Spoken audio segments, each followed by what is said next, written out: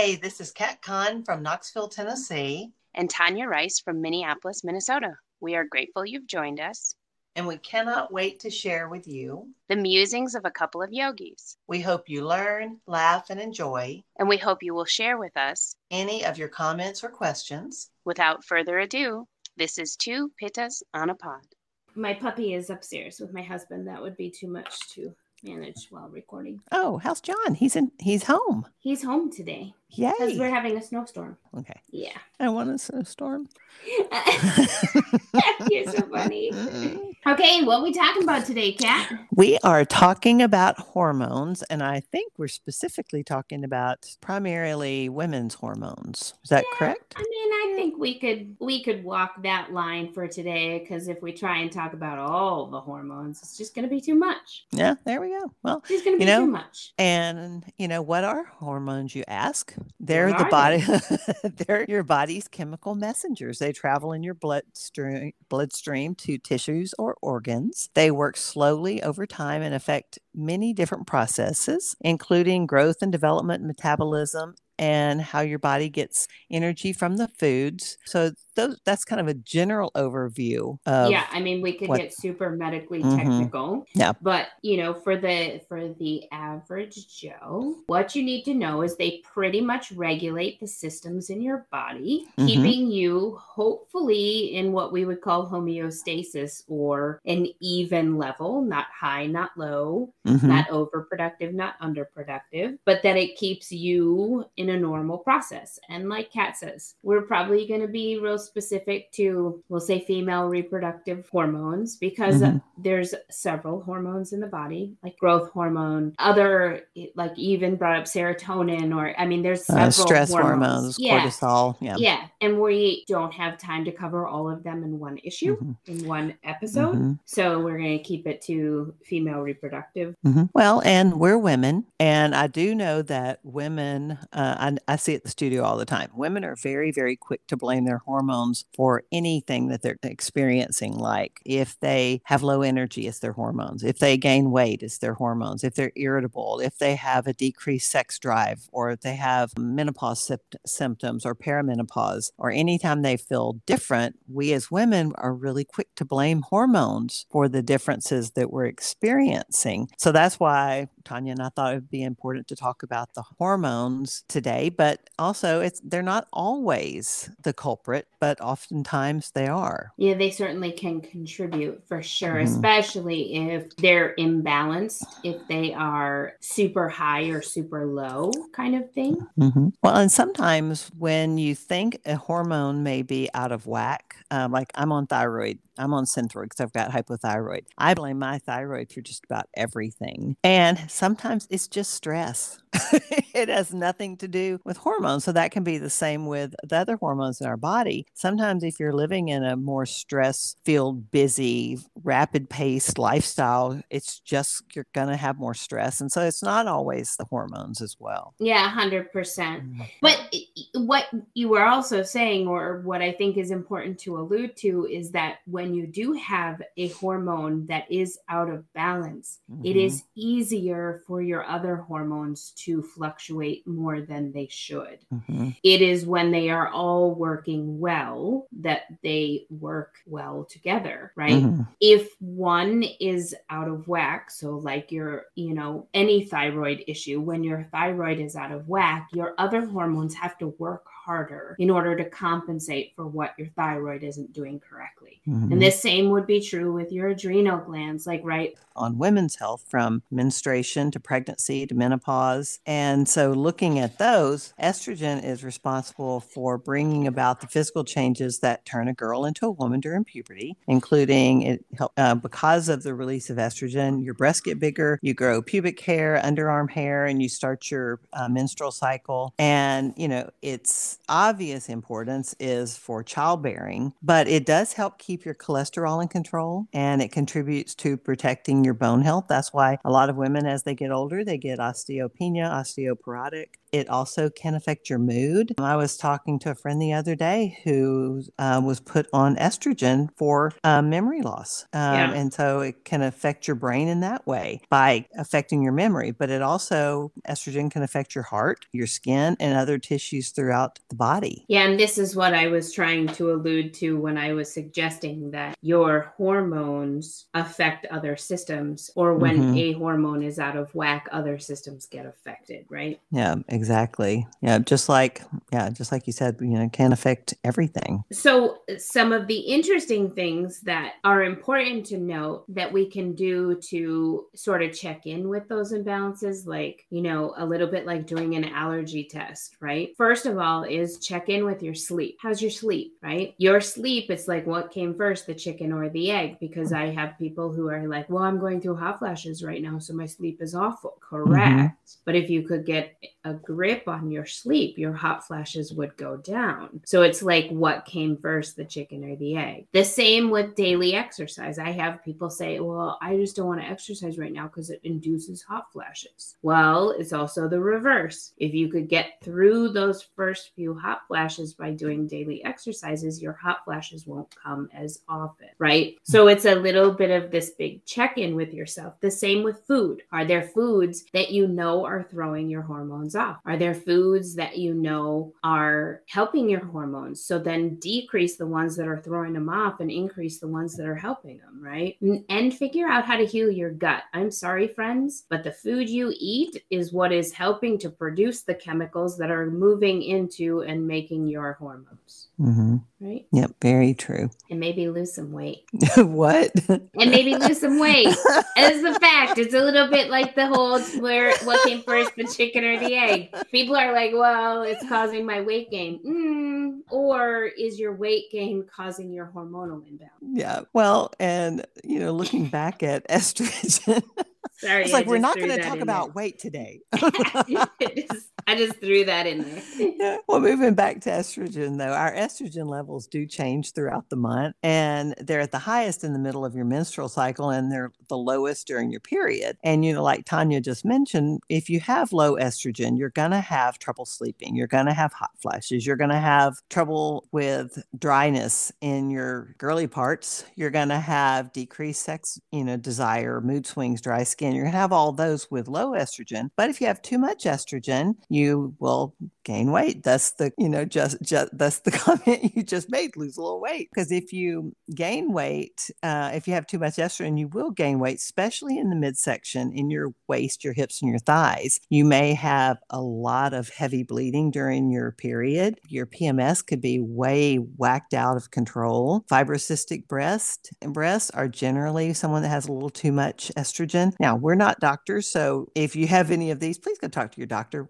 We're just talking about stuff that we've talked about with other people, or that we've talked about with each other, or that we've had from our own experience, exactly. Uterine fibroids can be a cause of too much estrogen, fatigue, loss of sex drive, feeling depressed or anxious. So all of these can be too much estrogen. I had estrogen positive breast cancer. There's a lot of things that can, affect your body if you have too much or too little. So those are things to just be aware of. And again, checking with your doctors. Another female hormone that we hear a lot about is progesterone. And I do know we have quite a few people at the studio now that are using progesterone creams. And you see progesterone creams everywhere. And it's kind of, I guess they've been around forever. But, when I was 20, no one I knew talked about progesterone cream. But now they do. Yeah. But progesterone works to encourage the lining to accept a fertilized egg while prohibiting non-painful uterine muscle contractions that may cause the body to reject an egg. So that's what the purpose of progesterone is. Women who have low levels of progesterone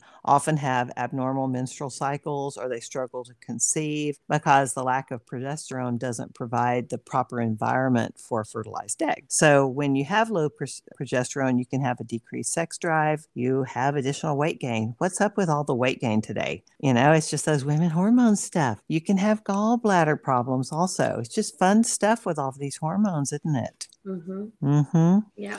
Yeah. And I didn't really ever think about it. I've taken advanced biology in college, but I just never really thought about it much. But we as women, we have testosterone too. When we talk about testosterone, we generally think of men, but it plays an important role in the female body too, because we have a small amount of testosterone that's produced in the ovaries and the adrenal glands and it's released into the bloodstream. And that contributes to the women's sex drive. And it also contributes to bone density and to muscle strength. So if you have too much testosterone in your body, you may have irregular or absent menstrual periods. You may have more body hair than the average woman. You may have frontal balding or acne or increased muscle size or a deeper voice. I've got a deep voice. What do you think that means?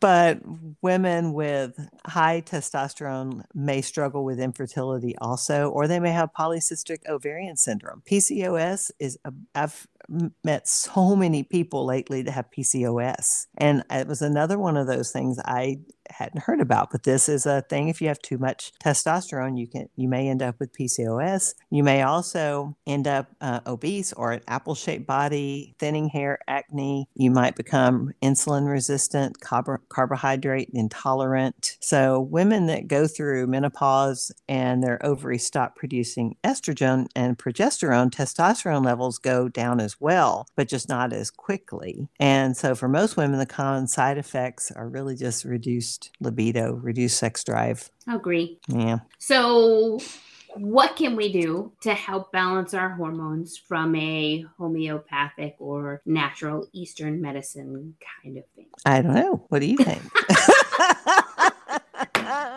Oh, shoot. All right, let me just start that one again.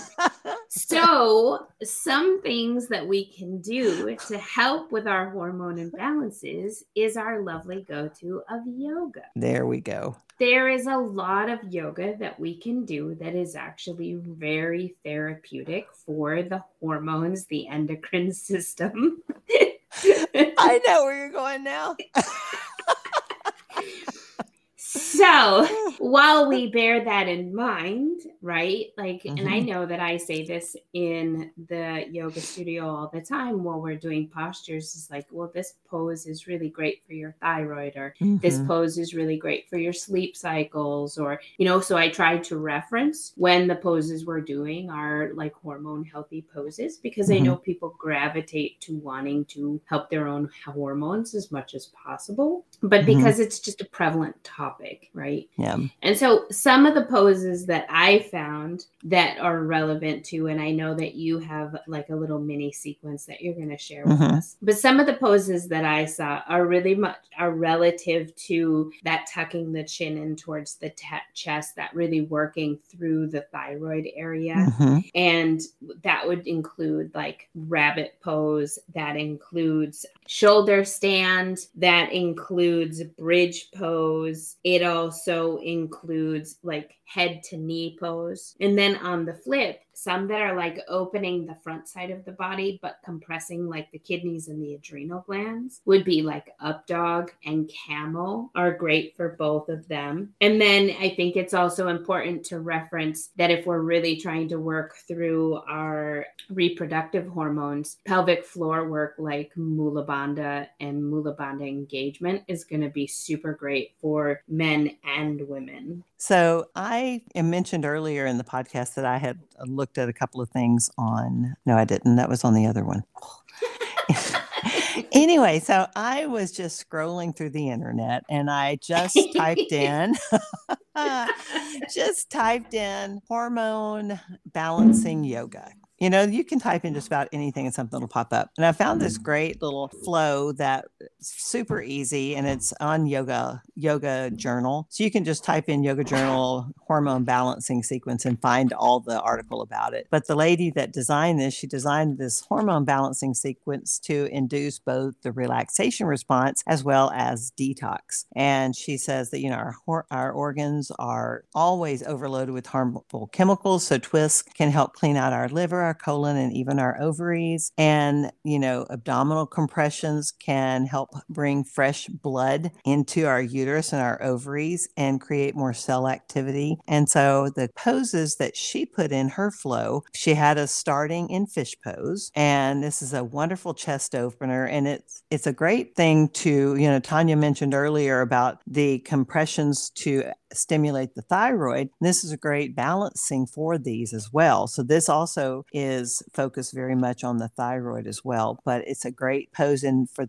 this one, she would recommend using a block between your shoulder blades and a block at your head to keep the cervical spine a little bit more neutral. And then moving on just to plain old sun salutations. Just a sun salute A is a wonderful way to really kind of get all of the body moving. That's why it's so popular in all the studios. We all love sun salutations, but these are a great way to get the body pumping, get the body moving. Garland pose is another one that is in her flow, as is half Lord of the Fish pose. Well, actually, all the different versions of Marichasana. Is it Marichasana? Marichasana. Yeah, it's A and C, both of those. And then bound angle, Baddha Konasana. It's a great one for this one. Alternate nostril breathing is a great breath to help balance the hormones in our body. And then always, always, always Savasana, corpse pose. Love that.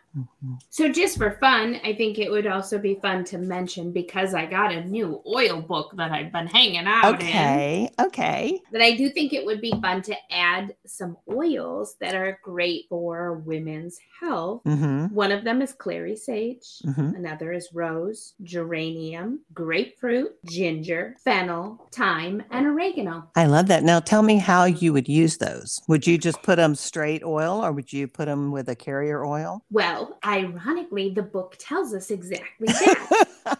It says for best results for women's health, one is aromatically, so in your diffuser, in your bedroom, anywhere you want. And the other is topical, and it does specifically say generally applied to the back of the neck and the shoulders to help reduce tension, soothe sore muscles, and reduce spasms. But it also says to the bottom of the feet, more specifically under the ankle bones, as they are significant reflex points. Really? So on the bottom of the feet, straight down from the ankle bone. So can you tell me the oils one more time? Clary sage, rose, geranium, grapefruit, ginger, fennel, thyme, and oregano. All right, guys, get your oils on. They also make a lovely tea that you could drink. There's a little blend that you can use that's called Cool Your Hot Mess. There's a little blend that you can use if your periods are super heavy. There's a blend that you can do to make for tender breasts, which I tell everybody about because that's what I used during all of my breast stuff. Yeah. So yeah, there's lots of stuff. There's one that's called the Fertility Blend. So lots of fun things. Very cool. Yeah. I like that. What do you think about Reiki for balancing hormones? Oh, for sure. 100%. But if you decide Self-Reiki especially. Yeah. But if you decide to go see a Reiki practitioner, you definitely recommend talking to someone ahead of time to make sure they know where you're coming at, what you need, what you want to achieve from it, or no. Generally, it's pretty obvious when people come in where they are in their cycle. So I always just generally will bring it up, especially if I feel like it's causing them discomfort. I'll be like, so tell me where you are in your cycle and what's your biggest complaint, and can we work on, releasing some of that discomfort kind of thing. So I usually talk to my clients about it. Yeah, I think that's great. Yeah. So I guess in closing, it's hormones are a big deal, and they do cause a lot of effect. And it kind of goes back to that whole chicken or the egg thing, is really do a check-in and determine is your behavior what's contributing to the imbalance in your hormones, or are your hormones really causing a very big chemical imbalance in you?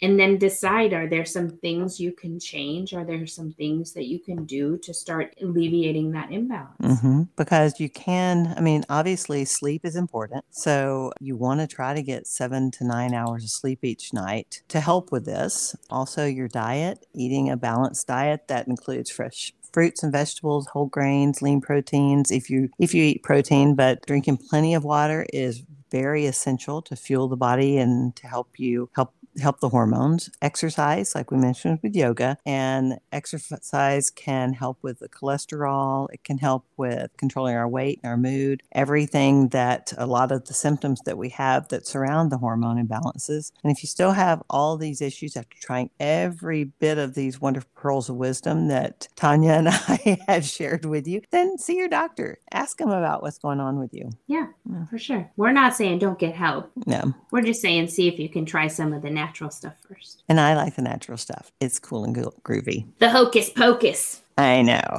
I like that shit. Right?